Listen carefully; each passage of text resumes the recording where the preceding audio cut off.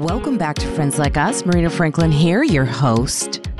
This week on Friends, it's a brand new episode and we have some funny women.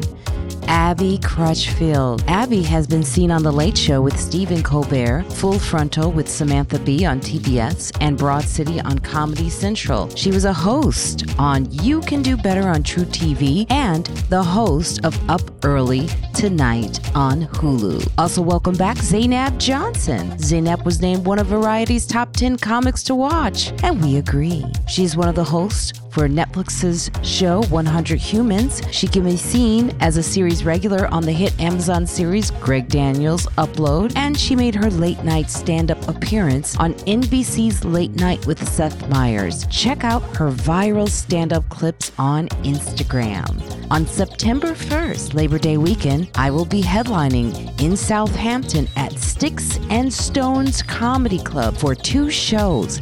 Yes, it's a great way to close out the summer. Go to the Sticks and Stones Comedy Club. You can hear us on Google Podcasts now, Stitcher, Spotify, iHeartRadio, and Apple Podcast. Review. Come on, folks, review us. I see no reviews out there, and I know you're listening, so go to the Apple Podcast and send us a review and rate us. It's important. Make sure you turn on the auto download function for Friends Like Us on Apple Podcast. You can email us at friendslikeUspodcast@gmail. Instagram is Friends Like Us Podcast, and Twitter is Friends Like Us 10. Become more than a friend. Leave us a tip or donation by going to our Patreon page. Go to Patreon/Friends Like Us. Special shout out to our Patreon friends. It's because of you we keep going. And now for our golden friends. You have the option to watch our recordings live backstage. Go to Patreon/Friends Like Us and be golden. Merch is available. Go to my website, marinafranklin.com. Weekly on my YouTube channel, I go live with my friend Evelyn Frick and that wacky friend Dave Joskow. We give updates to the podcast. We shout out fans who leave reviews. We have surprise guest friends who stop by. And sometimes we offer free stuff like tickets to comedy shows. With Friends Like Us, it'll help you feel not so alone because more content is on the way. Tell a friend you know to check us out. Stay safe. Wear a mask still if you want to. COVID is back. Wash those dirty little hands. Be nice. And Black Lives Matter.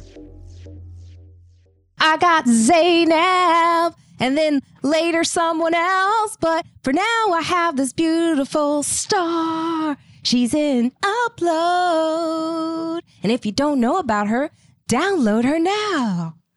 Yeah. Hello, beautiful lady. Hello. Hi, hello. beautiful lady. How are you? I love you so much, Zainab. Love you too, Marina. I was thinking today, I remember Stephen Calabria, who used to book the podcast, he used to always say, Zainab makes me want to be a better person. I know that's a lot of pressure, but it's true. It's true. It is a lot of pressure, I guess, but that's a really kind thing. And people say that, but I'd rather they say that than like Zainab makes me want to just rip my head off. You know what I'm saying? Like I prefer that. But now that I have you alone, which is awesome, I want to ask you, just so many questions. One, so Upload, were you, before the strike, were you going into like prepare for the next season? Not really. We fit. I don't even know if it's okay to talk about it, but we. So I'll just say that I don't know if this is okay. Okay. But I'm going to answer your question. Okay. We wrapped on Upload season 3, November 2022, and so we knew that we wouldn't be premiering, that the show takes about 6 months to edit. Mm-hmm. And then after you lock picture, then they they're probably like a 2-3 month rollout to promote, And so we knew that if we were going back into film a season 4, then that would come that would happen at some point this year. But I'm thinking now with the strike, I mean, we're as up in the air as any other production, except for Lord of the Rings or whatever it is that's filming in the UK. Yeah, I know. They're getting aside from the loophole. The loophole. Yes, the loophole that they have. Me trying to do a British accent. So now we'll just focus on your stand-up since we can't talk about that. But I mean, I'm sure now that you are not like doing any filming, you're doing mostly you're on the road, right?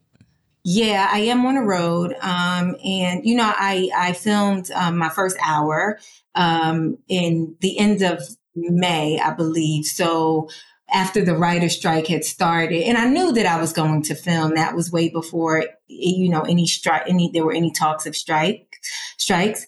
But yeah, I took maybe about a month off after I taped that hour, and now I'm back on the road. Yeah. And I do feel like, you know, as stand-up comedians, we're pretty lucky in that aspect because we have a way to make money. And we have a creative outlet, you know, that sometimes the traditional actor who is not, an A-list actor, you know, they may not have.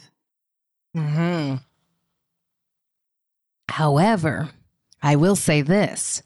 For those of us who weren't in the writers' rooms or who weren't like, I guess, you know, kind of like maybe B.A. celebrities, you guys are taking all the spots.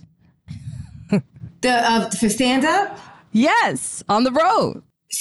Or it's just my imagination. I've talked to my agent and he was like, no, it's happening. So it's interesting to see the trickle down of this that I never, you know, like you don't, like I've been thinking about this. You usually don't know the effects of a strike until it happens. And then you're like I didn't think it was going to affect me at all, ever. And then I was like, oh my God, I have no dates on my book. And I was like, oh, that's because SNL is out. All the cast members are taking up those, you know, your celebrity. You're a star.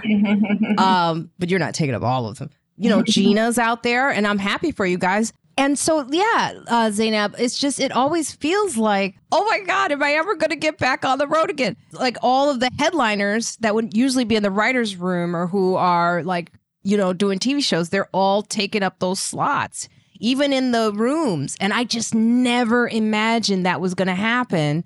And so now I'm like, I'm going into my stock portfolio, trying to pull out some money because I'm like, it's rough out here.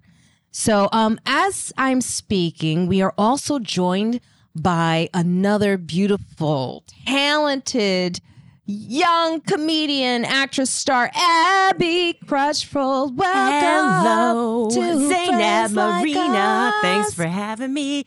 What you're saying is completely relatable. That is exactly what I'm experiencing right now as well.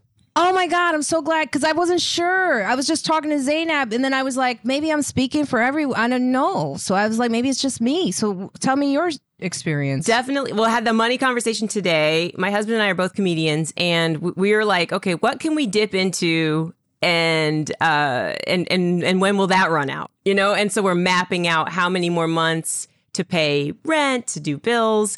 And then when do you pull the plug? Because the next step would be live in a cheaper place, to not just a cheaper apartment, but like a cheaper state or something.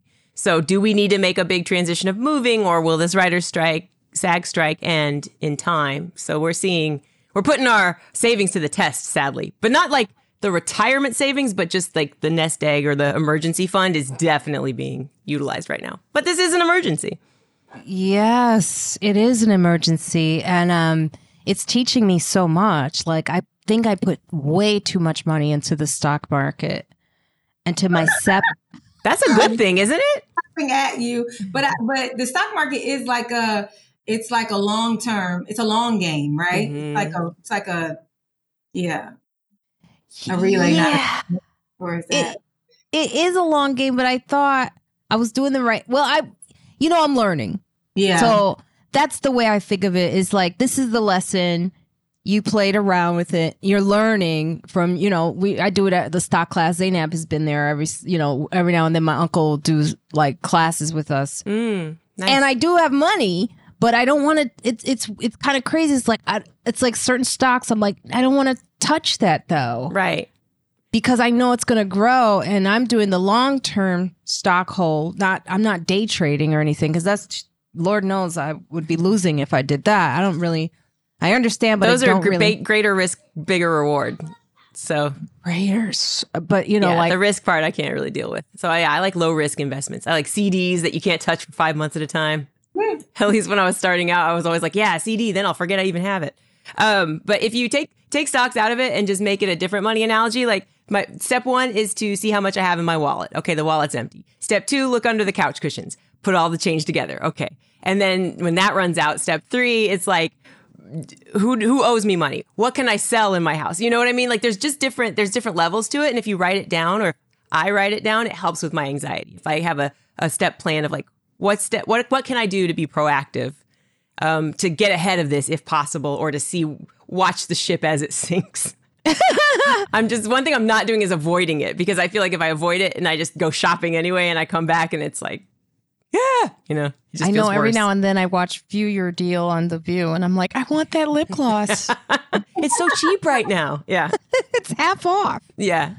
But it is weird, because I was like, I never thought I'd be in this position. And the fact that did you say when people you owe money to, or people who owe you money? If there's anybody who owes you money, like where can you make money out of the thin air besides just a generous benefactor? It's like, don't they owe me? Or didn't they say, even gig wise, like, didn't I do them a favor, and couldn't I call in a favor now? That kind of thing. I do have someone who owes me about $2,000. There you go. But I know they ain't got no money. They're in the same spot as you. No, they in a spot. So, but yes, and writing it down is very key. I don't write a lot of things down. In my head, I go, just cancel your you're not going to read the Washington Post. Right. Yes. Cancel those extra subscriptions. I have backups of shampoo and lotion, so I don't need another one. I can't just, go out and buy the new kind right now. I had to tell the lady at the farmer's market, I'm sorry, I can't get your soap. And I know this sounds like...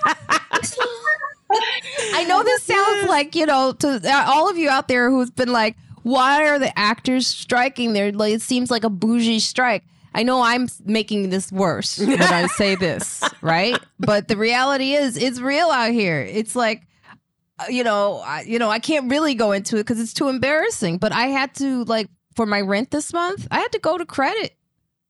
I had to use my credit card. And a lot of people are going to, actually, that would be a good stock right now. But a lot of people are doing that. They're going into debt, and then the student loan is coming up. So watch out, folks. But Marina, there are a lot of there are funds, right, both through the WGA and the SGA, that are supposed to help in times like this, right? Funds that you can reach out to them and get your rent paid and all of those. So you or anybody else listening, like, that's the reason why you're part of a union, that those are part of the fees that you pay. And there are actors and writers and people in entertainment that have, much grander bank accounts than we do, who donate to those funds. So, don't That's a great reminder. Don't hesitate to grab that, That's such a good reminder. And I did have someone, Sujay, who listens to the podcast, thank you so much, Sujay, sent me like 3 or 4 funds to reach out to for artists. And I was like, gosh, it's really good. The good thing about this podcast is there are some really good friends I've met through doing this who are so smart and helpful. So thank you. I also, I do want to ask you this, Zainab, since you did tape your hour in May. Yeah, the last day of May 31st of 2020. Congrats. Can you talk about that experience? Because I remember, like, you were, I think a lot of people don't know what the process is. And I'm really fiending to see another Black female stand-up do an hour. And what can we look forward to? Well, thank you. Thank you. So last year, about that time, probably like end of spring, beginning of summer 2022, I was like, I think it's time. Like, I've been doing stand up for 10 years, and I think it's time to put out an hour's worth of this journey. And yeah, then I just, you kind of go out into the marketplace and you see if anybody's interested in partnering with you to make that happen. Mm-hmm. And I think it can be like an eye-opening experience. It can be an humbling experience. It could be a very validating experience. Mm-hmm. I saw Gina Yashere, who is friend of the show, personal friend of all of ours, right? Writer, but now is on the road, and comedian, but she was in that writer's room. A very lucrative writer's room, just because, network, they be on TV all year round. Right. But I saw a post of hers either this morning. Just this morning. Yes. It touched me. I very rarely read in Instagram. It's like, you want to write a lot, you got to go to Facebook. You know what I'm saying? That's why you're not here for the captions. She's scrolling. Yeah, like whenever it's like a book below the post, I usually pass by, but for some reason, how you read one or two sentences and that'll let you know if you need to keep going or stop. And she said that the thing that got me that stopped me was, and this is Gina's story, so forgive me, Gina, for telling your story, but she was, the post said, and it will not be on Netflix. It was such a definitive statement that piqued my curiosity. I was like, oh, is this a part of the strike? Did they say something about stand-ups or Black women or with and so, she said that they sent her a very insulting offer, and then she referenced Monique, who, way back when had asked us to boycott the streaming service because they had been very disrespectful in the negotiations for her special. Anyway, I say all that to say that it can be humbling and it can be defeating and it can be validating. It really depends on where you are and where they think you are and what you believe your value is and what the marketplace believes your value is. That's right. And I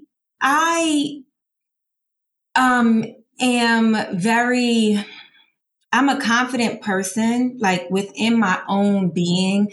Like, I do not need permission to take up space. I don't really second guess what I'm doing. I'm pretty confident in that way, but I'm not like, yeah, cause I'm the best, cause I'm the best, cause I'm the best. So I know they about to, I'm not like that.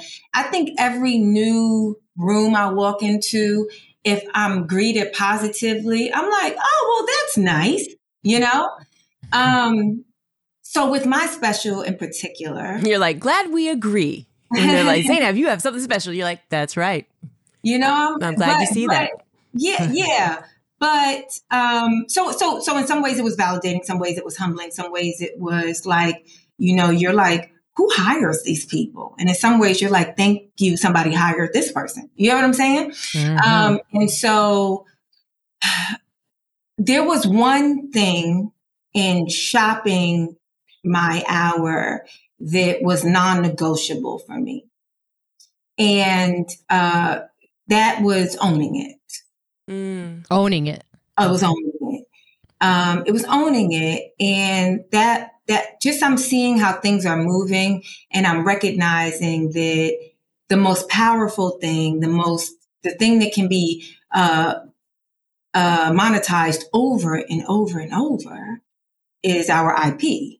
Intellectual property. I want to be the person that monetizes it over and over and over. It's like this boom went away, but when we were doing the non-fungible tokens, it was like everybody was like, "Oh, y'all want my?" Do you get what I'm saying? It made me think like, "Oh, wow!" So Heartbeat Productions can take a set that I did for them however many years ago, and they can basically auction that off, and I receive nothing. Mm-hmm. Yes. Oh, no. I never want to put myself in that position. And so that was very important to me. And I was able to make a deal And I don't know if people would look at my deal and think like, oh, that's pennies, or, oh, that's great. But I know that I got what I needed. Mm-hmm. Great. And in doing that, I had to produce the special. And that was a learning experience. I do not want to talk about straight white men, but they're unavoidable. And you really kind of got to be on them. This is not me bad mouthing at all, because I'm so thankful for the people that every single person who came together to make my special possible.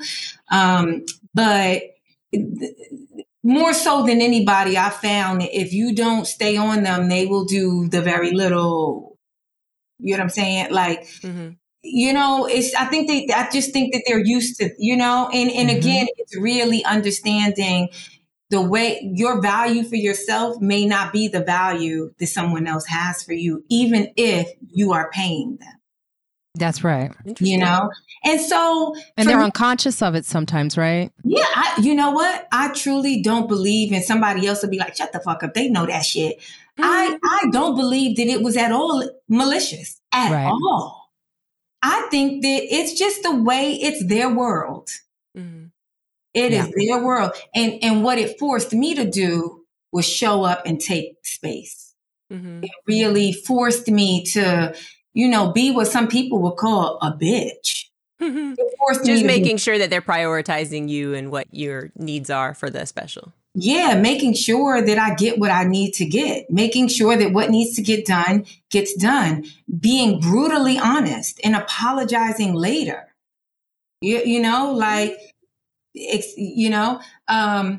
But so ultimately, and after watching it, because we're in post now. Oh my God, yes. It's hard to watch, right?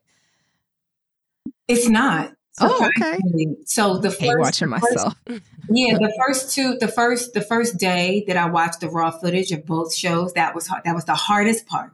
Okay. Watch that raw footage. Once I got past that, then it became like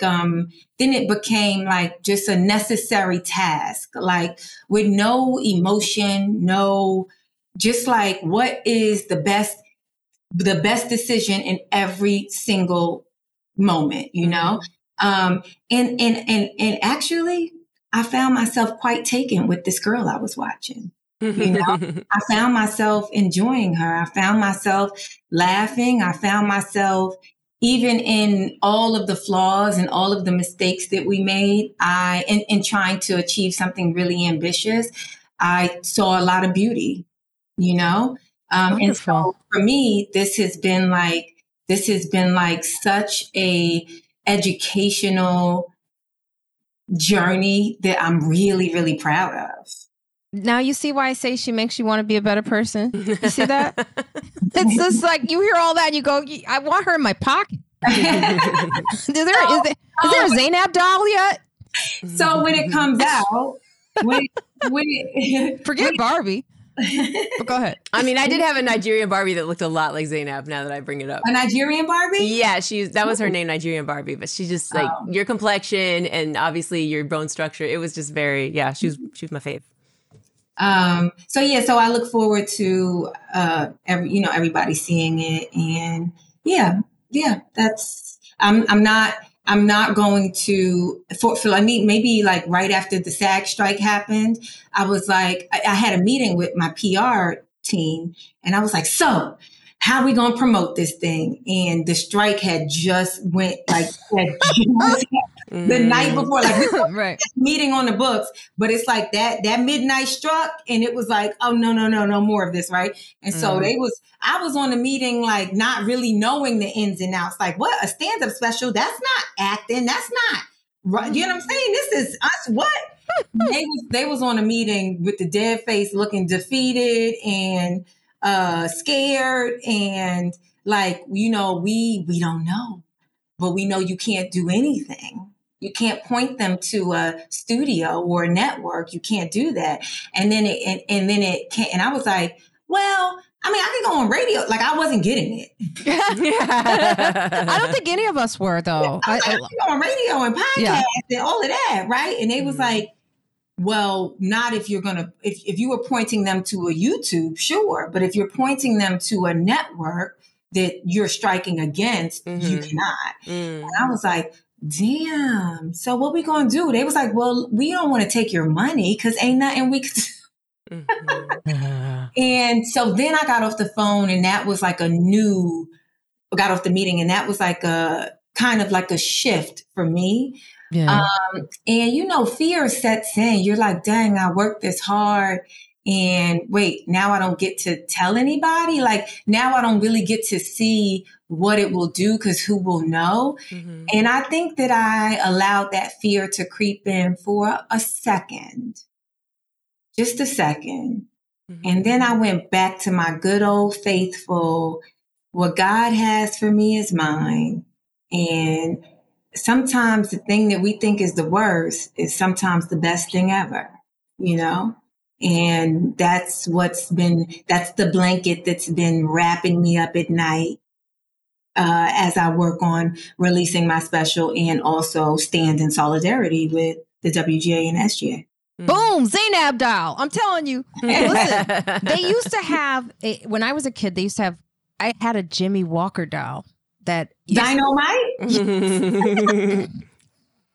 And you would pull the string and it'd go, Dynamite! And it would say different things. I would love that to be in a Zainab doll and just carry it around. And I'd be like, oh, yeah. The affirmations. Wrap myself in a blanket. Yeah, those affirmations. Because that is what you've said is so powerful, I think, no matter what industry you're in right now, because everybody is striking and everyone is feeling on some level like, what's next? Well, what's the future hold? I mean, in 2020, we were all thinking that. We were like, what is this? We're always going to be in these types of moments moving forward because the world is in a different place right now. So to have that suggestion is necessary. It's so powerful. So thank you. Well, I would love a Zainab doll in everyone's pocket because that would mean I would have so much money. Little residuals. When you hear that, Abby, does it help or I'm thinking that you're pretty much, you have affirmations too. I would love an Abby doll as well. When you talked about the special and the process, and I haven't even recorded an album yet, like an audio version of a lot of my jokes through the years that I've been doing comedy. I was thankful that I was on this episode because I was like, oh, this is what I need to hear right now to know it is possible. And when you talked about remembering who God is to you and what God has for you or whatever God said, that it's a promise for you to lean on. That reminds me of when I get backed into a corner that having a different perspective is always necessary. Sometimes it's God's perspective or faith-based, but just even talking to a friend of like, I can only look at this one way and I have zero solutions. And it's like, I put myself in a catch-22. I'm darned if I do and I'm darned if I don't. So I can't make a move. And they'll say, well, how about looking at it this way? And so that's what I feel like this episode is for me of like, oh, here's a new way to look at it. I don't just have to tell myself because I've never done this step, I'm never going to get to that step, like, cause you really never know. But there is a lot of disappointment and shame with regard to my career. There were some milestones and some highs that I was really happy to have. There were goals I set that I met, and there were goals I set that I didn't meet and that I feel like I aged out of. So, meaning not just that I'm too old, but that I no longer want those things that I wanted as a 20-year-old, and it's okay. But just, wrestling with that, sitting with those feelings, tomorrow being a new day and like getting up again and trying to figure out what to do. So yeah, where I am, I still feel like I'm stuck in the pandemic, but it's like, the external disappointments of the pandemic that were coming like financially or professionally, those haven't gone away. And so I'm different though. Like I have a new perspective. I have a new set of habits that are keeping me from feeling worse and making bad choices or taking, unnecessary risks that don't help anybody around me. The family that I'm trying to help thrive.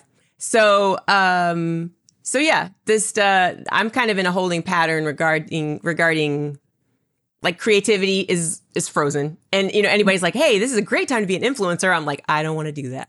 you know? So knowing that I don't, even though it would be wise to do it, I kind of like blew up all that energy for a decade on Twitter. And then Twitter leaving during the pandemic or shifting so radically that it doesn't yield what it used to yield for me professionally, made me like, I had a blank slate and I was like, now what do I do? Now who am I? Like I was building, you know, a reputation and my, you know, career opportunities through this platform. And now this platform doesn't exist. So where is it gone? And people are like, oh, it's on Instagram now, or it's on TikTok. Just do the same thing you did there on here. And it's like, put 10 more years in. I just couldn't. I was like, I don't have that in me. So yeah, it's a great opportunity for me to retool and think about how much road work do I want to do? I have a 5-year-old now. And I know when I had her, like the 6 weeks after she was born, I was like, this isn't going to derail my career. And I'm going to keep, you know, going for all the things I went for. But now I'm just like, I'm old. I'm 5 years older than I was. And my husband, who he does rear her. I mean, like we're both freelance comedians. So we're like here at home with her. He's putting in the parenting work, but he has not lost his eye on the prize for his comedy work. So he's been never stopped contacting clubs and never stopped hitting the road when he can. The only difference is it doesn't pay the same, so he can't always go as far as he would go. He can't go to California because he wouldn't break even or he would end up losing money. So he's got to try to strategize as close to home as possible. So, but either way, he didn't get dejected about his comedy when there was like, you know, no shows to be had in the city or no clubs booking outside headliners, you know? And I did. I've just been so like, what's the point? What's the point of anything? So I have to like reevaluate, you know, how much I care about this career. Who am I? How much of it did I get into it for somebody else? Did I get into it for myself? And now that I've achieved the things I have, do I still want to set goals or do I want to, I don't know. But I don't like those kind of questions because retooling is like, I don't want to go back to school and I don't want to start a new career and I don't want to be an entrepreneur. So I don't know what I need to marry a millionaire. But you're absolutely right. These are all the things that everyone who's going through this, you know, on different levels of it are feeling, you know? And you're absolutely right. Like I was talking to Mark Theobald about the crew, you know, the stage hands, the makeup artists. And he told me that one guy was like, man, I'm selling firecrackers. Exactly. Right. I'm working at TJ Maxx. I'm doing this. Yeah. There's just so many different things that have nothing to do with your career that you could be. Yeah. The side hustle. I was like, what else do I do? I actually had that thought last night. I was like, what else? I gotta think. And that's why, you know, I've been doing the stock market, but I don't do day trading, right? So I kind of thought that at this point I would have made. Now, had I invested in NVIDIA, I would have been really and I had. Anyway, so. But you know, some things are just funny. Like firecracker is a really funny word. Yes, it is. Since this is like, now I sell firecrackers. Yeah, it's not forever. It's just, yeah. Yeah, I was like, what other skills do I have? Right. But that's the thing. I just auditioned to be the tour guide for, I won't, you know, be too specific, but people come from all around to see a tour of New York City with regard to a special, let's say, film or television show or program. And so you are like, hey, remember when you saw this on that program? This is that. And you're pointing things out. And I was like, how easy is that? That's like easy money. So I show up to do it and I'm a shoe-in and I got my references. And then I'm like on the bus for 10 minutes and I start getting really car sick. And I was like, ugh, I didn't plan on this. And then I thought, well, maybe if I face the way the tour guide's facing. So I switch around. And then, you know, I told her we made the first stop and I was like, you know, I'm getting really sick. Did you ever have this issue? And she's like, yeah, just sit in the front. Because sometimes the people, they sign up for the tour and then they get car sick and we put them in the front and they feel better. But I was like, I tapped out by halfway through. And I was like, I just know in my gut, this is not going to be the job for me. And I was so disappointed in myself because I was like, how easy can it get? They want you. Right. You want it. But I was just like, you know, this is, and substitute teaching paid a little bit better anyway. So it's kind of like, I guess I need to, there's other options. There's other avenues for the side hustle and this isn't it. But yeah, it's really tough when it is. You tough. want it to be in the wheelhouse of your work. You want it to be adjacent to entertainment or something. Yeah, you're absolutely right. And sometimes all we hear is the success stories of how people pivoted, but pivoting is not easy. It takes a while. Mm-hmm. It does. Well, but Zainab can pivot pretty fast. Well, actually, I was going to say, I'm actually a bit more, I'm a bit slow moving, if that makes sense. Like, I have a lot of friends, not a lot, but I have a few friends who were either on a show, a front-facing celebrity, act, whatever, or they're writing. And as soon as this happened, they went into like panic mode and they move fast to try and establish something else. So you go online and you're like, okay, they're uploading like their thoughts for the day every day. If you actually look at my life, I'm like, I'm the slow and steady wins the race. Mm-hmm. I really am. And I really try to focus on like, haste. My mom always told me when I was young, haste makes waste.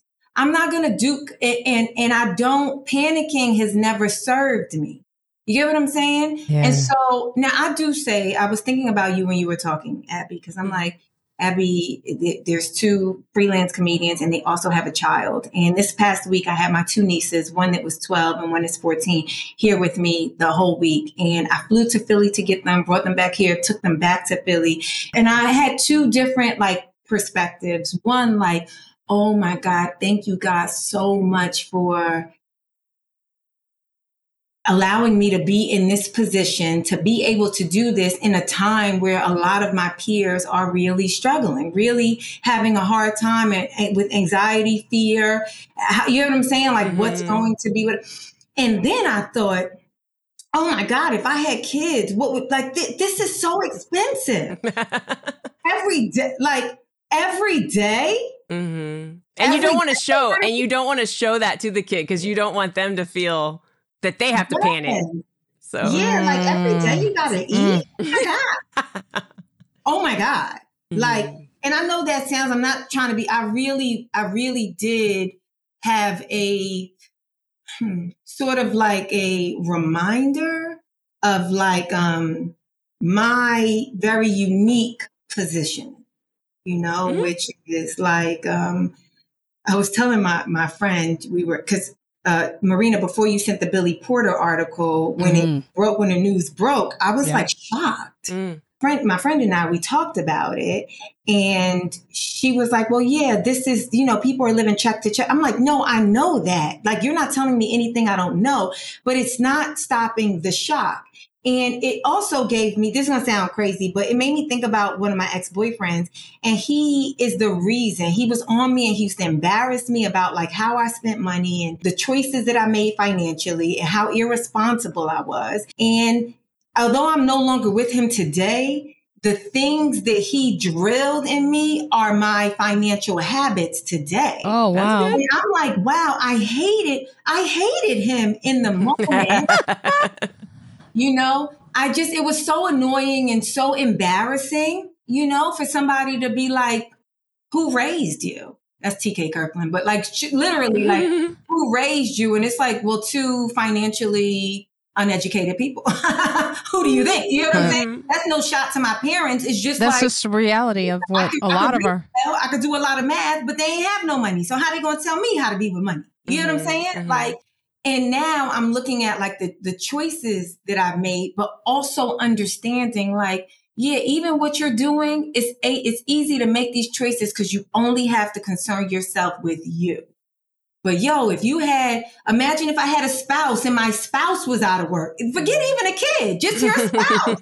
Yeah. And then add a kid to that it's like, I mean, I am completely like empathetic to the amount of anxiety that this situation is causing. And as you said, Marina, not just for people in the entertainment business, but there are a lot of workers. There are like, no, as the world changes, you guys are changing and making so much money and still trying to give us scraps. And it's just not going to work. Mm-hmm. Yeah, it's the world. It's Starbucks. We were joining, I believe the WGA and SAG joined the Starbucks to show our support for them as well. It's I believe we had talked about UPS but they negotiated, they finalized, and they are good. But that was about to happen.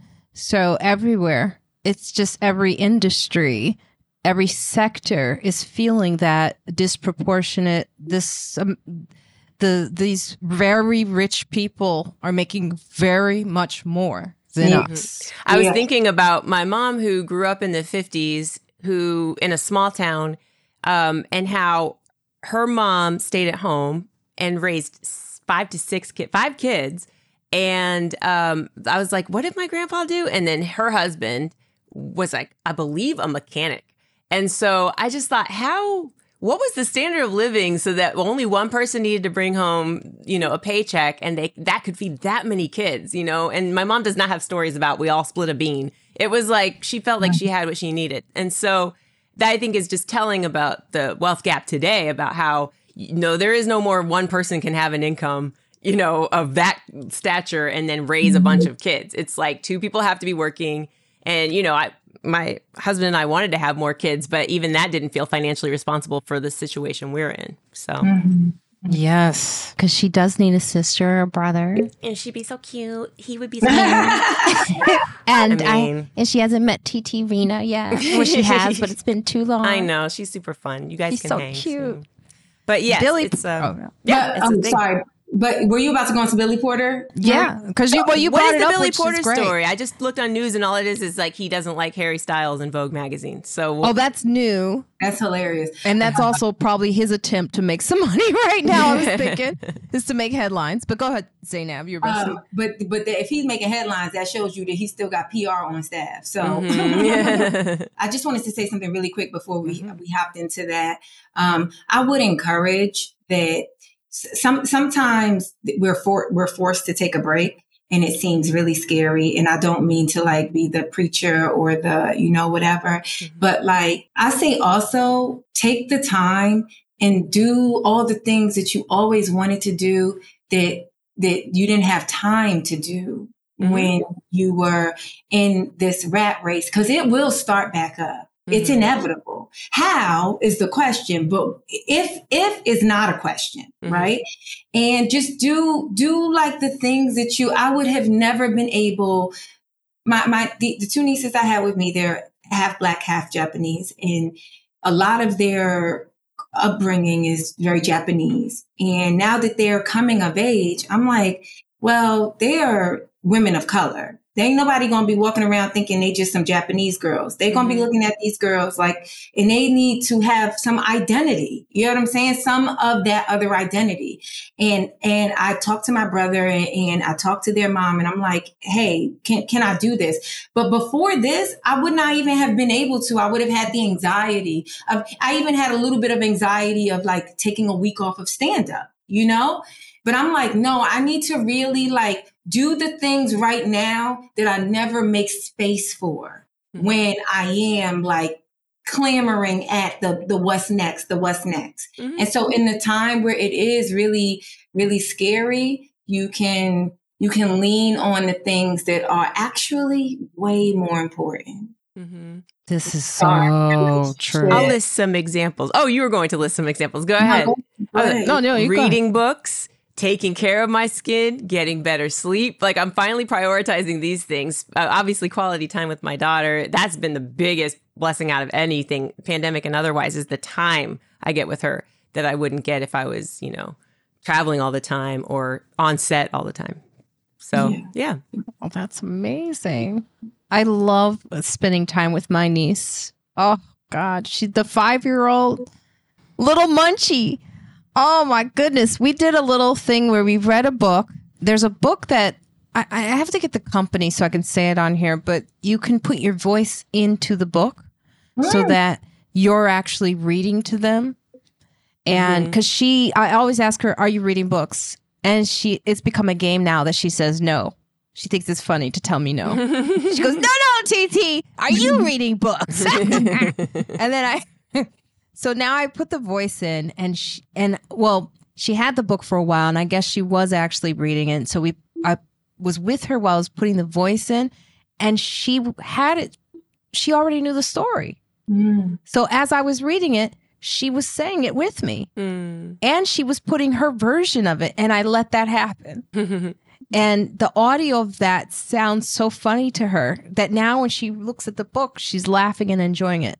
And I was just like, that was just such a good moment. I just, I love my niece. Now, Billy Porter says he's being forced to sell his house. Like Zainab, you were talking about, amid Hollywood, and it is shocking. But I also was like, did he have... Okay, let me read it. SAG-AFTRA has been on strike since July 14th and fighting for higher residuals from streaming platforms and stricter safeguards against the use of artificial intelligence, among other contract updates.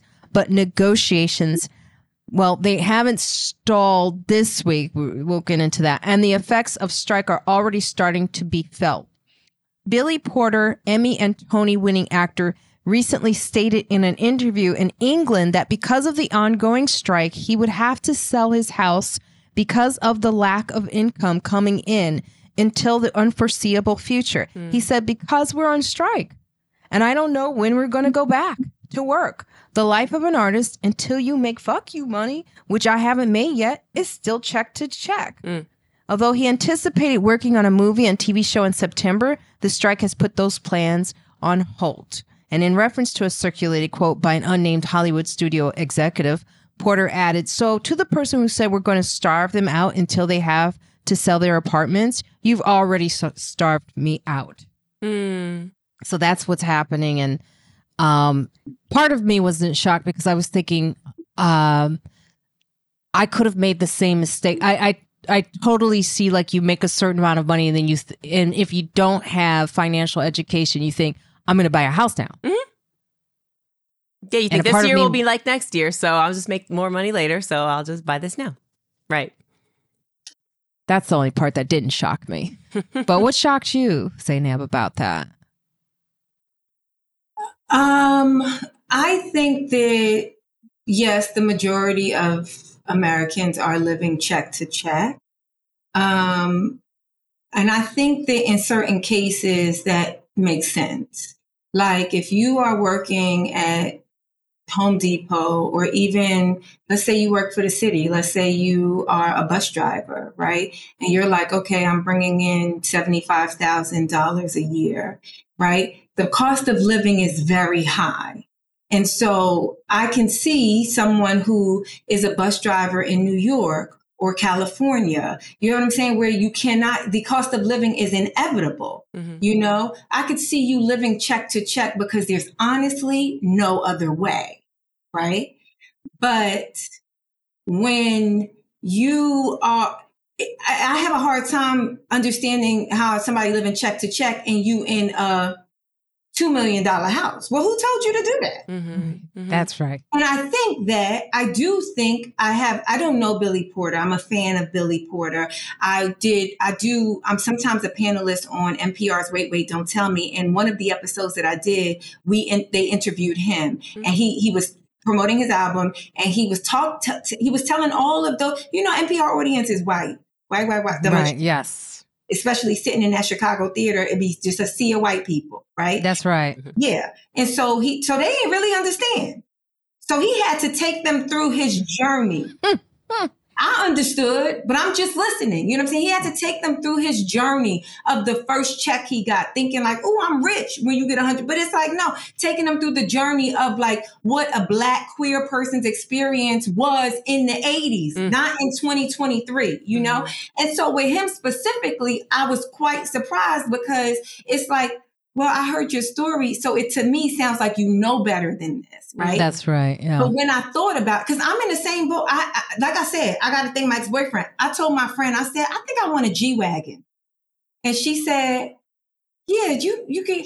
She said, can you afford a G-Wagon? I said, I could buy a G-Wagon, but can I afford a G-Wagon? Do you get what I'm saying? I could buy a G-Wagon. Can make it happen, but yeah, is it sustainable? But then I told her how much I would need, what my life would need to look like for me to have a G-Wagon. Because I understand what that requires. Mm-hmm. Do you get what I'm saying? Because Yes. I'm not going to buy a G-Wagon and not know how much it costs to fix a G-Wagon. I'm not going to buy a G-Wagon without knowing it only gets 12 miles on the gallon. So now I got to take premium. I'm not going, but I do think, and Billy Porter, forgive me if he ever hears this, forgive me, but you do seem like this type of person that is really all about the appearances.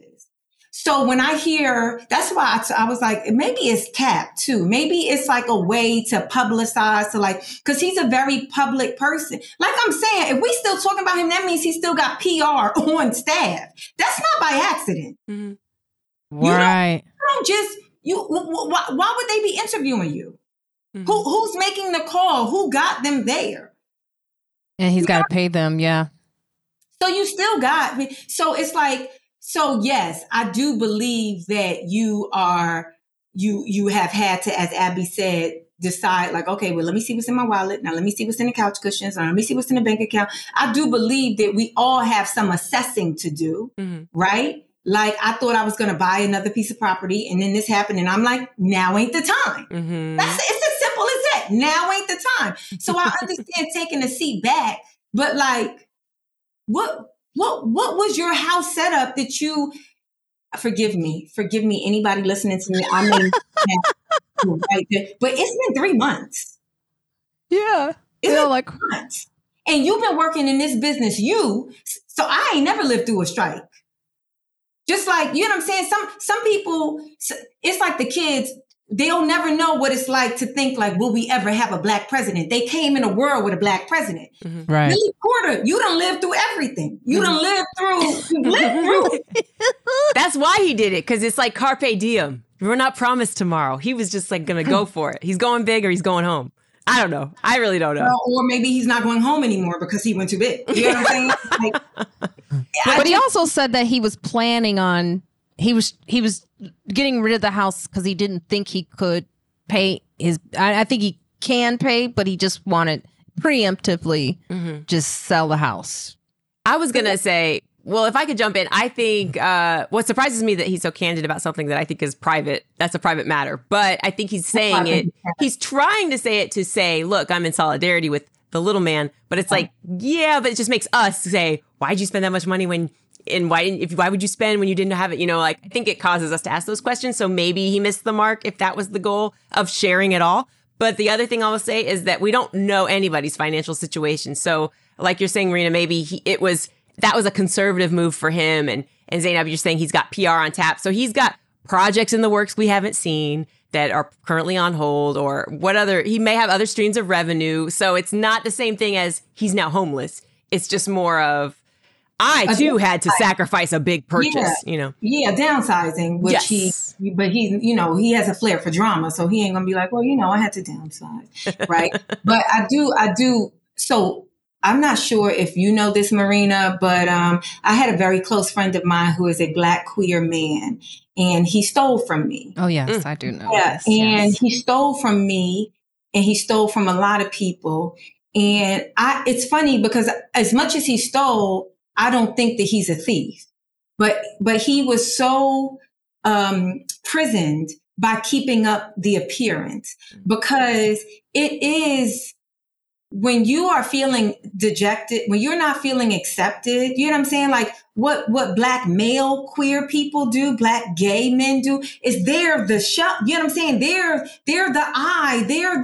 There's a certain perception. And I do believe that if Billy Porter finds himself in this predicament, part of it is that heavy investing in material things to appear or like Liberace with worthiness, for lack of a better, type.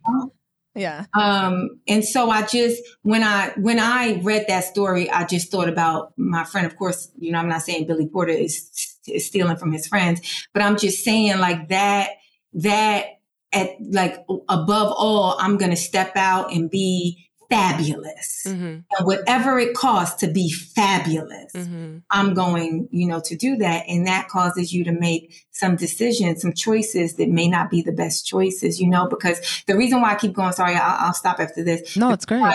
Going with Billy Porter is because he's not, whenever somebody is new to it, then it's like you give them the grace of their ignorance, but it's like, that's Black people and or poor people 101 spending money before you get it. That's right. We talking about I had 3 projects in the work, not entertain. Somebody could touch somebody's boob and your project is out the door. Yes. That's what I mean. He done lived through all of it. You know that you don't even got to be the fuck up for some shit to go left. It could be somebody's doing that has nothing to do with you. You know what I'm saying? And it's like, so, and you still put yourself, I got to see the house. I got to know. I'm sorry. And it is a common story amongst writers who have gone to LA, gotten a job, white or Black, right? And thought, oh, now I buy a house, and then the show gets canceled in the first week, and then they have to sell the house. It's actually a common story I've heard. And it should be an uncommon story because it doesn't, we've seen rent a house, fine. Do you get what I'm saying? You want to rent a house, cool.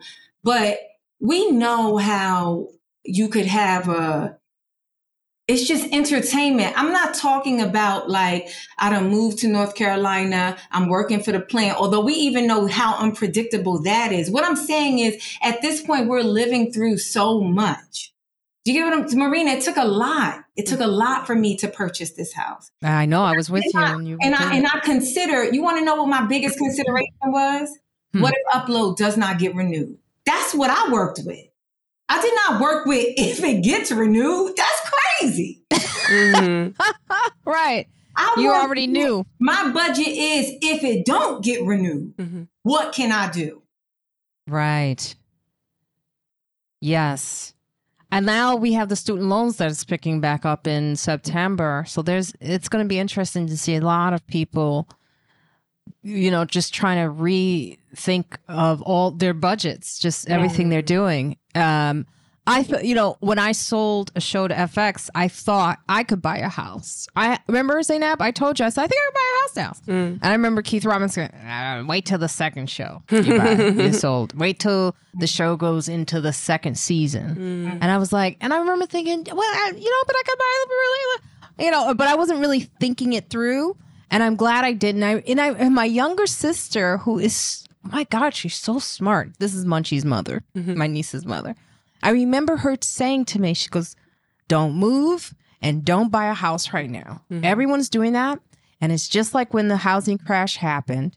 They're all buying, but they can't afford. And when I mean they can't afford, all this money that they have now, they ain't going to have in like 2 or 3 years to pay that mortgage off. And all these houses are going to go on foreclosed, going to be foreclosed. What? She goes, watch what I say. She goes, don't do that right now. I was like, were we raised by the same mom? Where'd you get this education? But I think too, I don't know if you remember the show Girlfriends for a massive amount of seasons. And the only reason why it stopped was because of the writer's strike in the 2000s or something. The earlier. I didn't know that. It was because they never came back after the writer's strike, right? And that was a show that was everybody loved. I mean, still people who are fans of that show are like, why are y'all not giving us this movie like y'all giving us Sex in the City shit?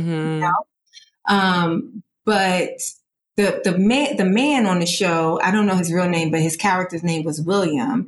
He talks a lot now about how he hit such a low because after like the 5th or 6th season, he was like, okay, now I'm gonna buy a house. Like he waited and was like, okay, this has been steady. We getting popular and more popular. They've increased my quote and da-da-da-da. Now I'm gonna buy a house, right? And he bought a house and then the writer's strike happened. And they never came back and whatever. And I just think that entertainment, period. Like Billy Porter said, until they giving you $20 million a film, until do you get what I'm saying? Until they got you on a film, a TV show, you get what I'm saying? All of these, until they got you on TV selling, face pump lotion that they ain't never touched before in their life, until you doing that, then you have to calculate what you can do if all of this goes away. Just understanding the industry that you're in. And so if it's like, well, you know what? We've been on whatchamacallit for 6 years, for 6 seasons, and I've saved up $700,000, then buy a house cash. You can't get the house. You can't. That's what she told me. That you can't get the house that they showing on MTV Cribs. The house that you don't know that every person rents. I dated a guy, a nice house. When I walked in his house, so like a guy who's air quotes celebrity, I guess, whatever. Walked in his house, and I was like, oh my God, his house is so nice. And I had just bought my house, and I'm like, ooh, I can't wait to buy a house like this. One day we just out driving, and I said something, and he said, oh, I don't own my house. He said, oh no, no, why? No. But that made sense, yeah. But he went on a show and showed the house as if he owned the house, and so wow, just trying to keep up with a fake, like even when people are showing you their real shit in entertainment, it's still a show. It's still an act. You know what I'm saying? Like, and so we have to be very mindful to not take that on as our, last thing, sorry. I bought my house when the interest rates were very low, right? When they were 2, and then when I found myself having a bit more disposable income, what I consider disposable income, and I factored in, okay, I got to pay my agents, I got to pay taxes. What'll happen if I need a rainy day? You know what I'm saying? What saved?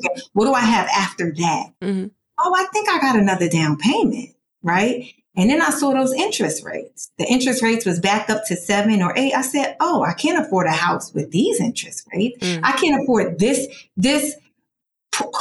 price of a house with these interest rates, right? So then I'm like, but do I still want, okay, well, now let me go look at Texas. So let me try and buy a house cash. You know what I'm saying? Let me see what I can. It's just like, and I don't care. I don't care how anybody, that's when I started saying, like, I'm confident in the space that I take up. I don't really care how you feel about that, or if you, seriously. And I just think I would say with love to someone like Billy Porter, you know what I'm saying? It's cute. I see you on every red carpet, but when I think about it, I have not seen you working that much. But I've seen you on every Met Gala staircase. I've seen you on every red carpet, but I have not seen you employed that much. I think that's probably what his husband said. They're getting a divorce. Oh no. So you putting out a lot. You always got to look at what you putting out versus what you bringing in. True. I don't want to take away from that point, but it reminds me of Stephen Amell, who came under fire for saying he was doing promotion for a show and he was saying, I support the strikers, I support the guild, but I think striking is the worst way to go about trying to get what you want. And everybody just dunked on this take. They were like, this is not it. You are incorrect. And then the next time I see him in the news, he's striking with the strikers because somebody told him better. But the whole point being promotion to some celebrities. I don't know about all people, all talent, but like doing those junkets and doing meet and greets and doing conventions, although conventions do pay, is a way to work. Like that is part of the work for them, even though you're not pulling in an actual thing, because it keeps you in the conversation. And then that helps the audiences respond, which then helps inform the casting of, oh, who is hot right now is this. So they might tell you, when you get to my level, then you'll understand why these are so important. Or you can just say, no, that's smoke and mirrors and I'm not playing that game.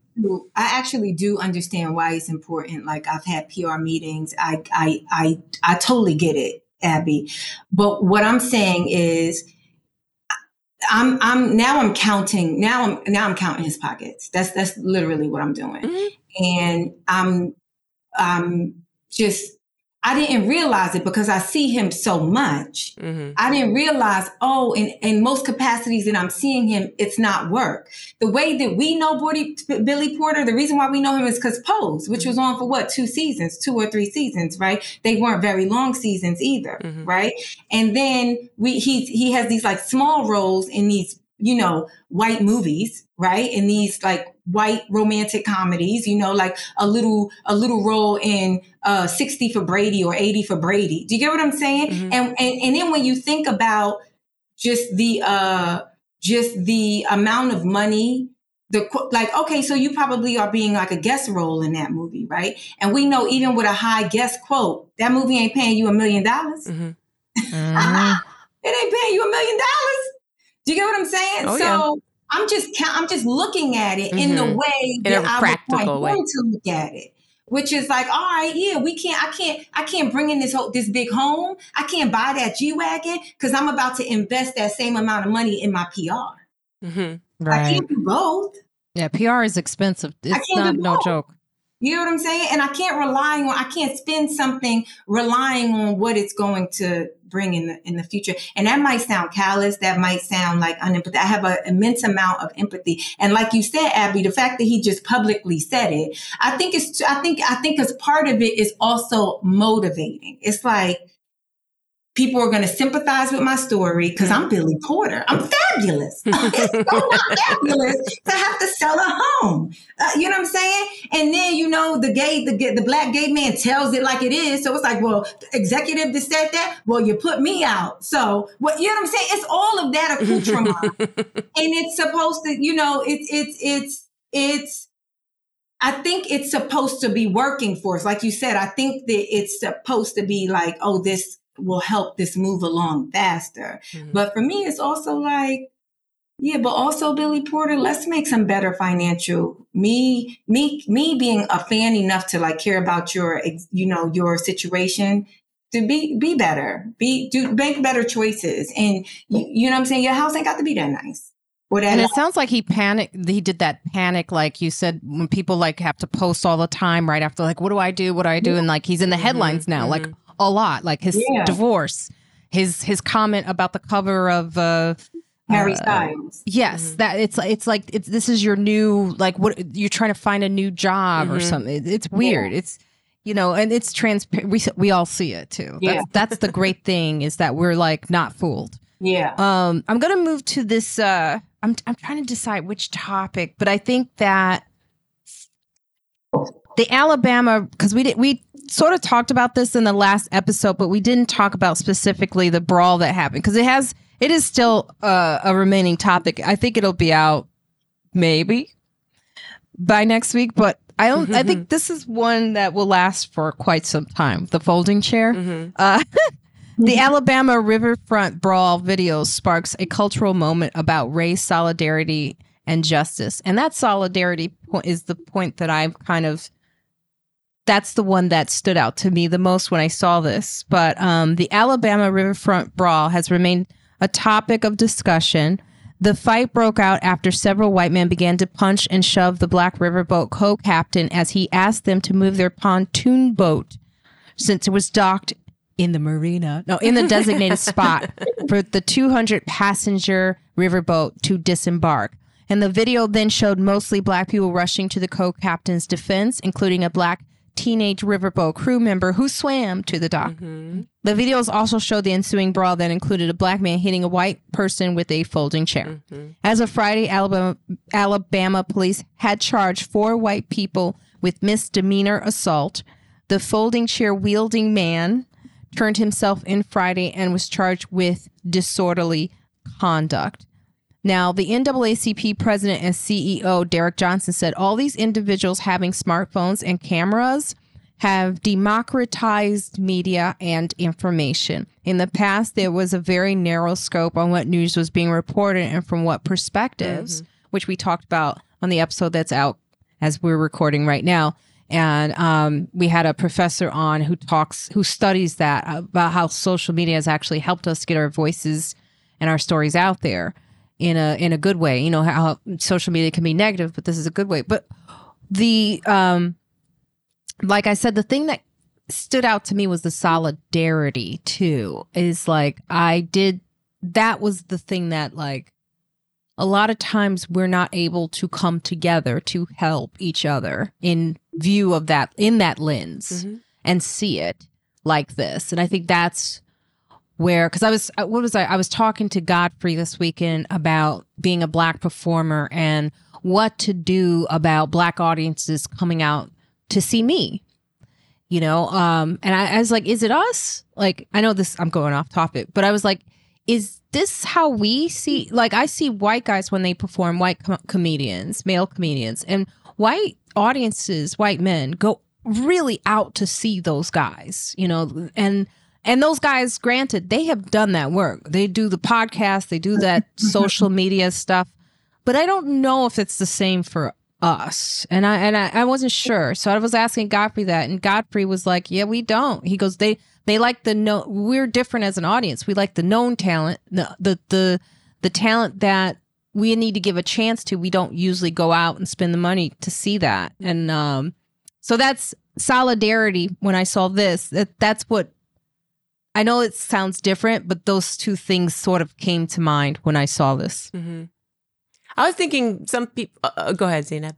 No, go ahead. Well, some people, it's not an even playing field either with regard to audiences. So audiences might not have the means to invest in new talent the way they want to have a guaranteed good time. Like, I'm only going to get a sitter one time this month, so let me make it good, or let me make sure I'm going to have a good time, versus someone who's got, you know, unending funds coming in. Yes. Who could just do it just for fun. They can show up for anybody. That could be part of it. Yeah. I don't think that's all of it, but you know. Mm-hmm. Yeah, I was definitely going to say that I think that that's also like something that I try to keep in mind. But again, like, I think social media is helping that, like allowing you to find your audience. I think that, you know, there's a lot of outlets, even when you say those guys do the work, there's like a lot of podcasts with loyal fans. And I don't know if like, we have, I mean, we don't have the media reach, the same media reach, you know? It's just like I say, and I don't know if this is like a taboo thing or like a non-PC thing to say, but I be like, yo, if I was Indian, I always say that. Like, I would. They come out. I mean, I'd have regardless of what. I'd have a whole subcontinent. Like, they do not, like, the representation is so, but I think that our division or a lack of solidarity, you know, especially in the United States, is definitely like a part of, you know, post-traumatic slave syndrome. Like, it's just remnants. But in terms of the Alabama boat incident, I'm like, I think I might be the only person, not to be confused with Marlon Wayans, who was like, can't we all just get along? But like, I was the only person, I think that I'm like one of the only people in my group of it that wasn't like, this is a national holiday. Right. You know what I'm saying? Like, I wasn't buying chair earrings and things. Right. Neither was I. Yeah. although that was the video that I watched. Like, when I watched the little boy swim across, I was like, now what is he going to be able to do? Because I know he's tired. But then he was young man. He was ready. He was ready. And then when I watched the video with the man with the chair, it's like I was feeling very like protected by way of, do you get what I'm saying? I was feeling like, oh, good, come together and protect one another. Like, if nobody's going to do it, we have to protect one another. And then when he hit the lady, just because I don't care that she was white. She was white, and that was the aggressor. They were the instigators, right? But in that moment, I didn't care that she was white. She was just a person, she was a woman that wasn't doing anything to him in that moment. And so just seemed like, I remember watching it thinking like, oh, okay, now hold on a second. Wait, you know. Mm-hmm. But in times like that, you know, everybody could get it. Mm-hmm. But the reason why I didn't feel like, I was so happy for the reasons that you're saying, Marina, but I didn't feel good. That's what it is. Because it was all violence, yes. But I didn't feel good because I was still really grossed out and saddened by those white people jumping on that black guy. Mm-hmm. And as much as they did, like just the fact, just knowing like, oh, wow, there's people in the world that still do stuff like this, that is so disheartening to me. Mm-hmm. And it's so sad to me. And it's so scary to me that even us coming to defend ourselves, that wasn't enough to make me forget that, like, oh, wow, these people are going to exist even in moments where a bunch of us aren't recording and aren't there to help. You know what I'm saying? And that makes me so sad that I just couldn't really be like, pull up, do that. You know what I'm saying? Like, I couldn't. Right. You're reminding me of the conversation we had with the professor, Rob Eshman. He wrote a book called When the Hoods Come Off. And he talks about that, about how, you know, we can see the comments online of people that obviously say things, but we don't know but that still exists day to day. There are people still walking amongst us. They may not be seen or they may not have the racist act, but they're still active in systemic racism in certain ways. And that is, like you said, that is still out there, that we are still grappling with. And this is an example of that. Like if the cameras weren't on. And if those people weren't there. Yes. Like, that's just like, wow, that's a really messed up act. And I always felt like that. I don't care what color you are. Like if it's just even when I see, like, even when I was in school, you know, you see one person getting jumped on by a bunch of people. It's terrible. Mm-hmm. It's like, oh, nah, like to me, that's like character. That's deep in your spirit, in your being. Mm. And that is so, I guess it's overwhelmingly sad. Yeah, it is. And and I've been feeling that lately about that scene as well. And a lot of things actually that I've experienced recently that I'm just like, this is, you know, it's like, you know, you don't want to call it racist or you don't want to call it unconscious bias, but when you feel it and you know it's there, you know, and a lot of times you don't have the camera or you don't put it online or you don't voice it or you don't let people know because you're in a position. Like, what about the person who can't voice it on social media, who can't because the situation means that they can't feed their children? Mm-hmm. And it just reminded me that there's like bullies in the world. And I think because I don't really, I mean, I guess what the bully right now are corporations, but I think because I don't have like a very clear like bully in my life, I kind of forget that there's bullies in the world. And then when I saw that video, it's just a reminder that's like you said, it's just like devastatingly sad. It's scary. It's just, it's like yuck, like just ick, you know? Now, Abbi, when you saw this, and I know of course I don't want to ask the hacky question of you're biracial. So were you torn? Who do I root for? Who? Did you split the chair in half? Well, like, what happens? I was thinking about the reason I enjoyed it so much was because I was flashing back to when I first saw it. I don't like to watch any fight videos on the internet because I just don't have a stomach for it. So yes, I feel you on that. Like, it makes me sad. It makes me uncomfortable. It brings me back to middle school and seeing fights where every kid would draw in closer to watch it. And I would just scream from the back, like, stop it, guys. So I was thinking about Rodney King. And we all remember what it looks like when a group of white people, you know, besides George Floyd and besides, you know, we have enough of that imagery.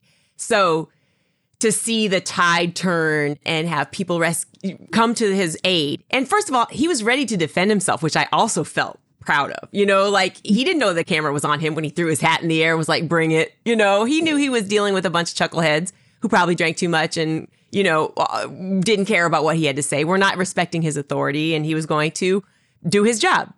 Mm-hmm. And so my first thought was like, oh, he's fighting back. Then you see somebody come and get him in the stomach, and now he's down the ground, and you're like, oh no, this is not going to be good. But then you slowly start to see other people one man enters and is like trying to assess the situation, break it up. But then when they're not listening to him, he starts throwing punches. And then you see the swimmer. So all of it, I guess if it was a movie scene, which is what it felt like since it was on video, it is like, oh, this is so different. Why did the director change the game? You know, like this isn't what I'm used to seeing. And so the ensuing comedy that came from it, like I had the same reaction to the chair of like, oh no, ooh, no, that's too much. But it's not too much if you think about, if you've ever seen, I mean, too much is hanging from a tree, you know, and I don't want to gross anybody out, but it's like, we know what too much is. And that wasn't too much. But that was not, like you said, she was not provoking him in particular. And so to see that come unwarranted, it seemed like he got carried away or caught up in the emotion of it. And then officers, it was pretty nice. It was like comical, like the way he hit her, the way she reacted. It was pretty comical. Yeah. Well, just after that, police were like, we don't know who this person was, so please come forward if you have any information. And everybody on Twitter was like, I didn't see a chair. What chair?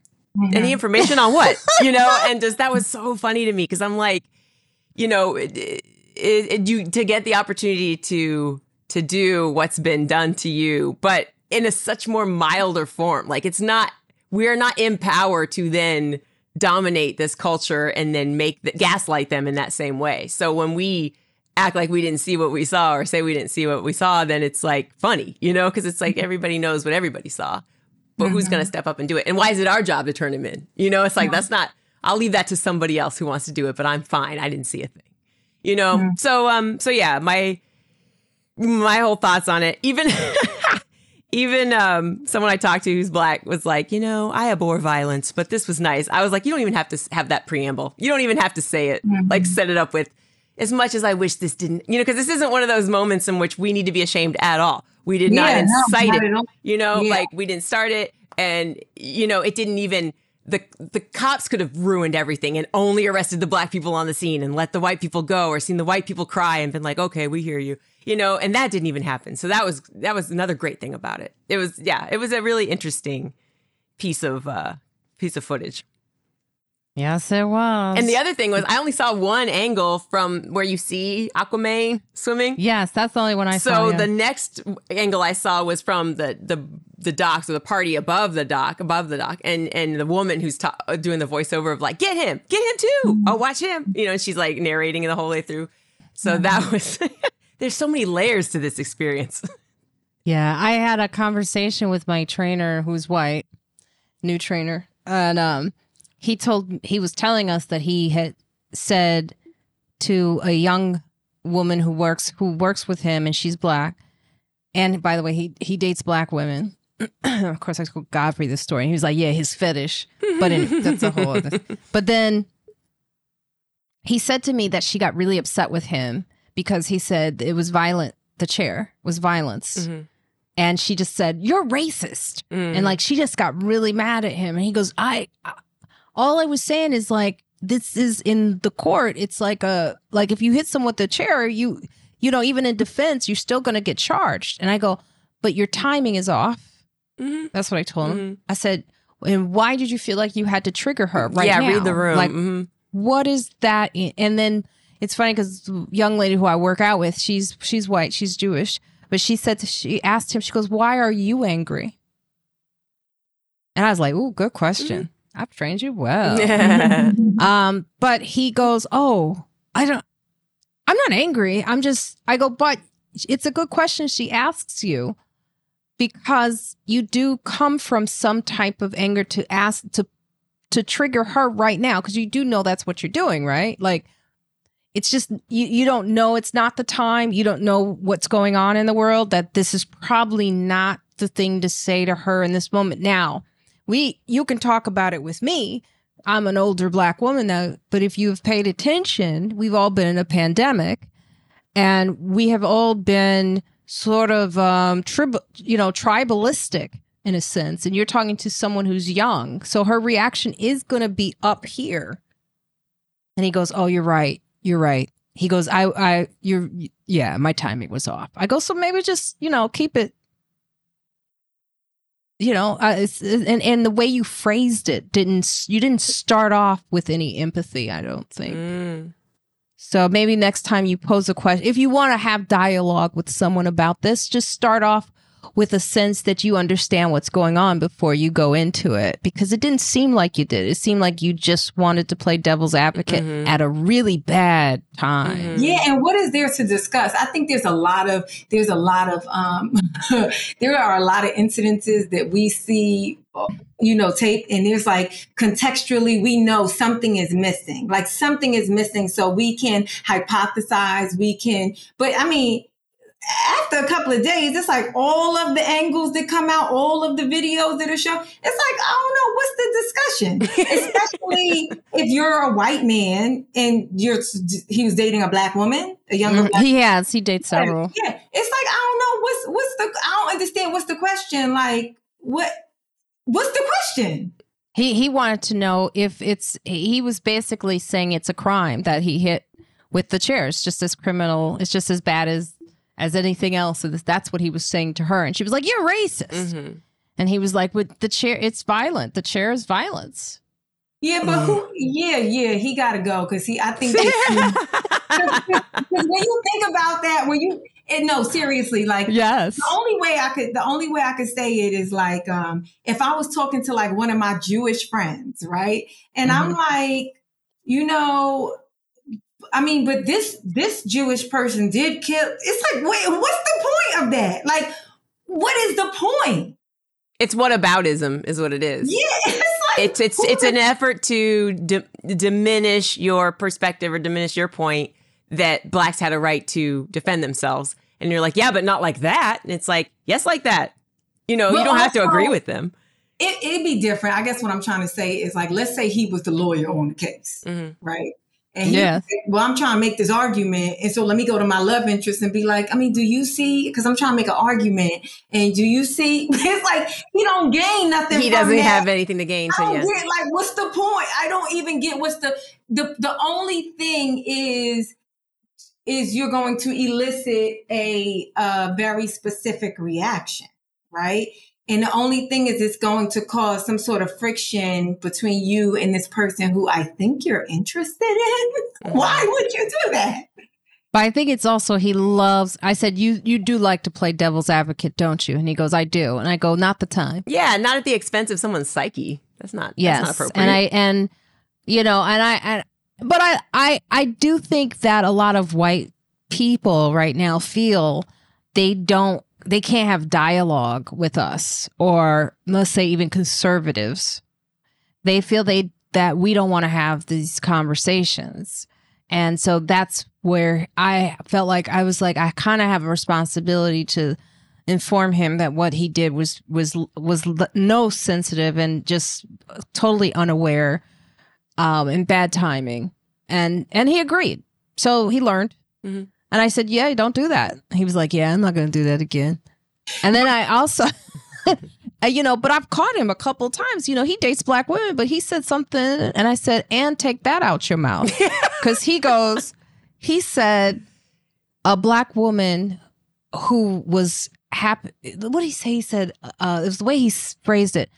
A black woman who was, he goes, a very attractive black woman like that. And I go, maybe just say she's a very attractive woman. Because when you say a black woman that was very attractive, or the way he phrased it, I said, it sounds like you're saying that there aren't black women that are attractive. She's an outlier of a general type. And he goes, Marina, I think you should stop giving him advice so he could show his true self, and so them black ladies could run for the first time. Like, don't give him any information that's going to allow him to stick in there longer than he's supposed to. He gotta go. Don't help him out. No. And get some discount on my training. Now, I guess we could leave it there. Sorry. Oh, no, go ahead. Abbi, if you just have a few more moments. Because you said it, when you said white people don't want to have the conversation, Marina, it made me think of, I don't know why, but it made me think of, and I know this wasn't in the topics, but Jennifer Aniston, you saw when Jamie Foxx. Oh, that's right. No, what happened?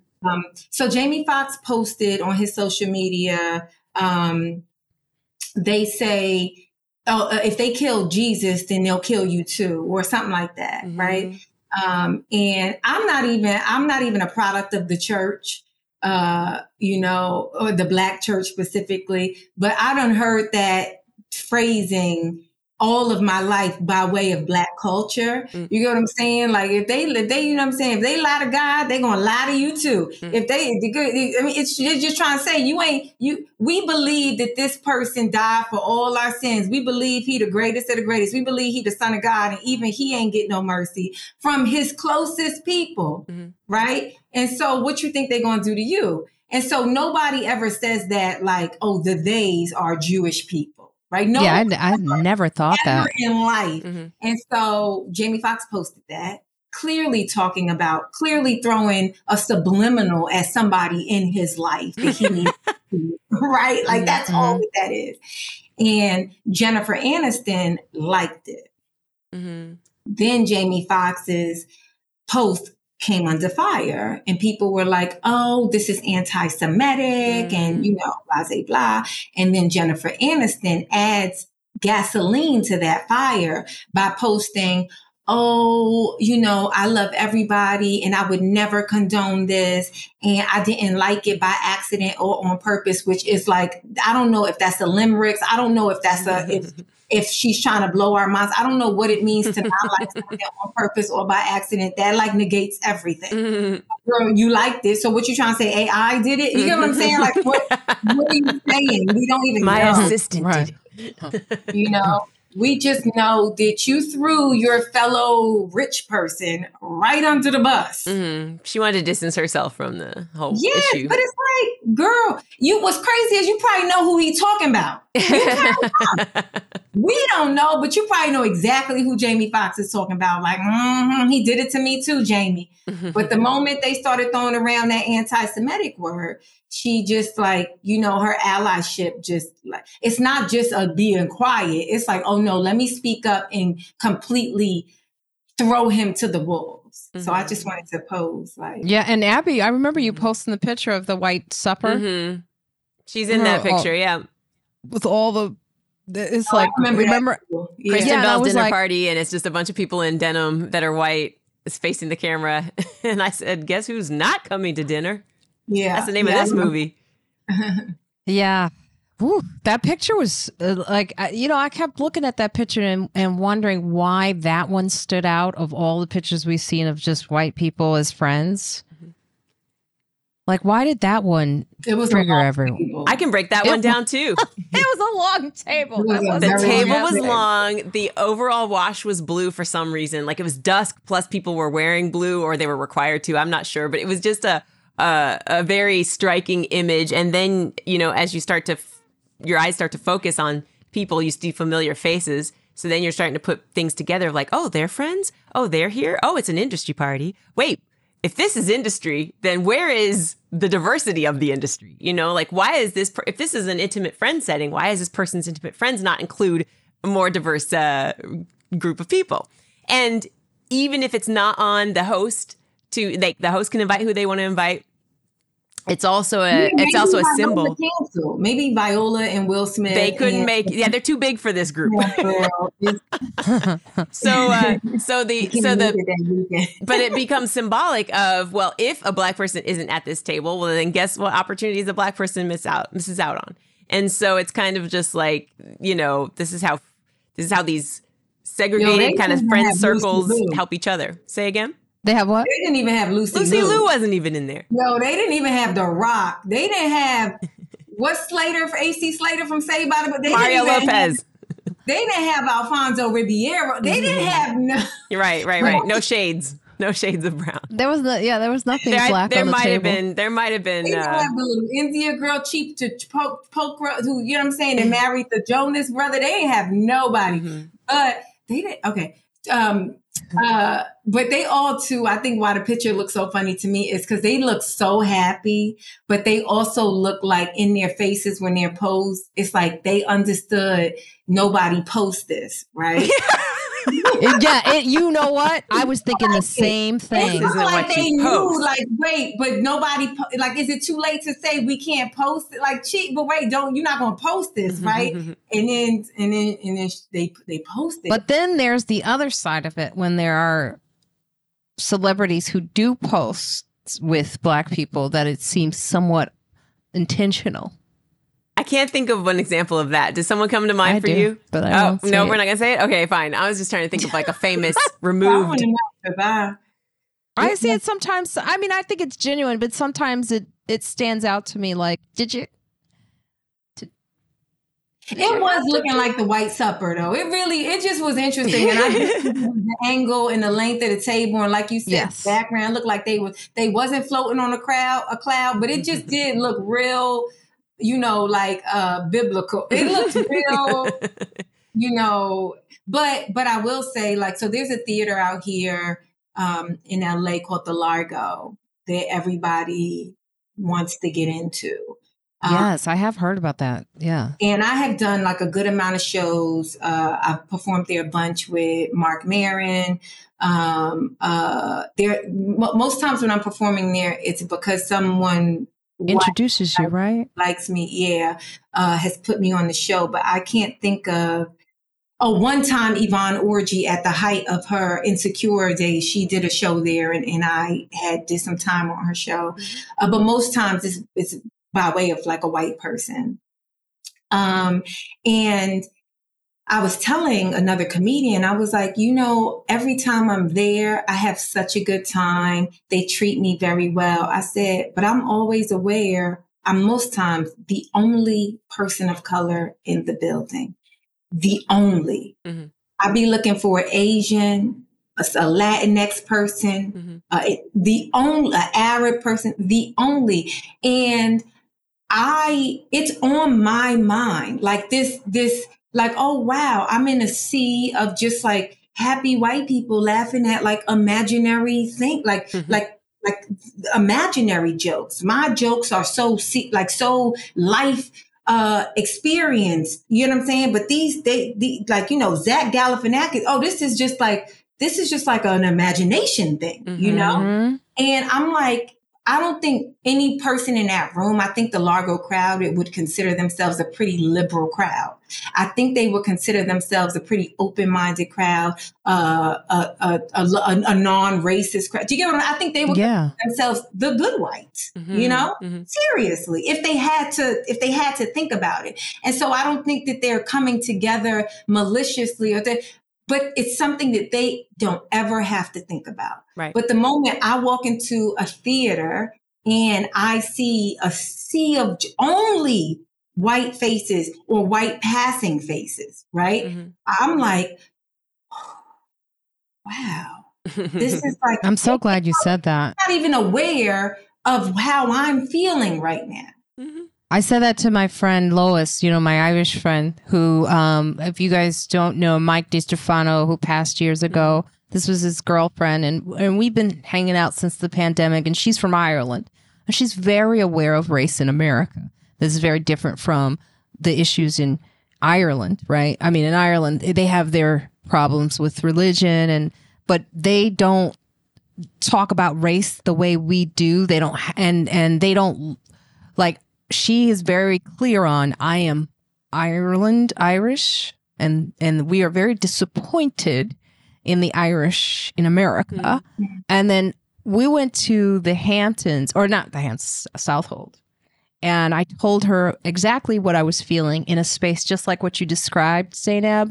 And when I tell you, she was like looking around. All of a sudden, she told me this weekend. She goes, Marina, when you told me that, for the first time, I looked around and I saw it. She goes, it wasn't it. She goes, and all these feelings that you're feeling that I didn't even think about, all of a sudden, now I have a lens and now I'm seeing through your eyes for the first time. But she looked like she also wanted to whoop some ass. So I had to tell her to take it down a notch. I go, because she has the ability. I know Irish women have the ability to sort of get a little sassy. I don't know if you've noticed. They can get real. And I was like, no, Lois, it's okay. Look, I'm aware of it, but I'm not sitting here looking at them like, how dare you look at me? Mm-hmm. I'm just telling you, this is my existence. She's like, it's just, I'm seeing it now. Yeah. I actually see it. Yeah. And it's nothing ever, in terms of the Largo, nothing negative. I never feel bad, but I'm I am aware of something. I'm aware of two things. I'm the only person like me in the room, and that they most times in their life, I have to have this awareness, and they'll never have to have this awareness. Right. I have an anecdote that kind of dovetails off of that. We were, Luke and I, my husband's white, we were looking into churches, and the one that what we're part of, or that we had been a part of for over a decade, had dwindled down so small that they weren't meeting regularly. So on the days that they weren't meeting, we started to look out into other churches. And so I ran into an old friend. He's like, I go to this black church. You should check it out. And we went, and I couldn't wait, because I was like, finally, the music will be different. But when Luke got there, when one of his takeaways was, I've never, ever been mindful of my race in a room until today. And he just performed in black rooms and stuff. But he's just like, it just made me, he finally like connected the dots of like, this is what you talk about when you say like, you'll count how many black people are in the room, or you'll say like, did you notice there was only white people? And I'll be like, no, and he's like, I get that now. And, and my experience, I'm just probably going through, a different time of my life as I try to rear a child who, I identify as black, but who I'm not sure will identify as black, because she's very white passing. But he and I were on the road, and we were in Indiana, and we were in a small town, and we were playing a winery that was on a cornfield. I don't know where they were getting their wine, but there was just a bunch of people outside. It was an outdoor event, and the staff was white and the guests were white. And like right before, I'm addressing them, but I had panic attacks that summer. It was like 2 summers ago. And I was like cracking up. I was like, I was putting on makeup, but I was also crying. And I was just like, he's like, it's not that bad. And I'm like, I couldn't even convey to him why I was so upset, but I just like was putting in my material in question. I was like, this means I can't talk about race, or if I do talk about race, I have to make sure I understand that, how it makes them feel. And so I have to either speak to how it's making them feel, or I have to double down and act like I really don't care about how it's making them feel. And I was just like, that's just so much more energy than I wanted to have to put into this set. I just wanted people to meet me where I was, not have to like, be thinking about how they feel. And it was freaking me out. And it was one of those things where he's like, you're not in danger. They're not out to get you. They want to be entertained by you. And I was like, just pay attention to how much they laugh at me and then how much they laugh at you. And he would, and he would talk about, he went after me. He was headlining and I was opening for him. But, I talked about having a daughter that's biracial. He talked about having a daughter that's biracial. And he would call them racist and they'd laugh at themselves, and I would hint that was discrimination and they'd be like, well, So yes, I'm glad, Zainab, your experience wasn't, you're not talking about a time where you felt attacked, but that is a very real thing, to not only be mindful of it, but to be hypersensitive about it. Yeah. My friend said, Lois said she noticed that because I had told her that I was aware of it from the moment the parking lot to the door. She said, Marina, you had already figured out the whole situation from the parking lot. You saw who was going in. And I don't even think about these things. Mm-hmm. And I just... Yeah. Who's forced to think about it, and who is, and it's not, like I said, like I'm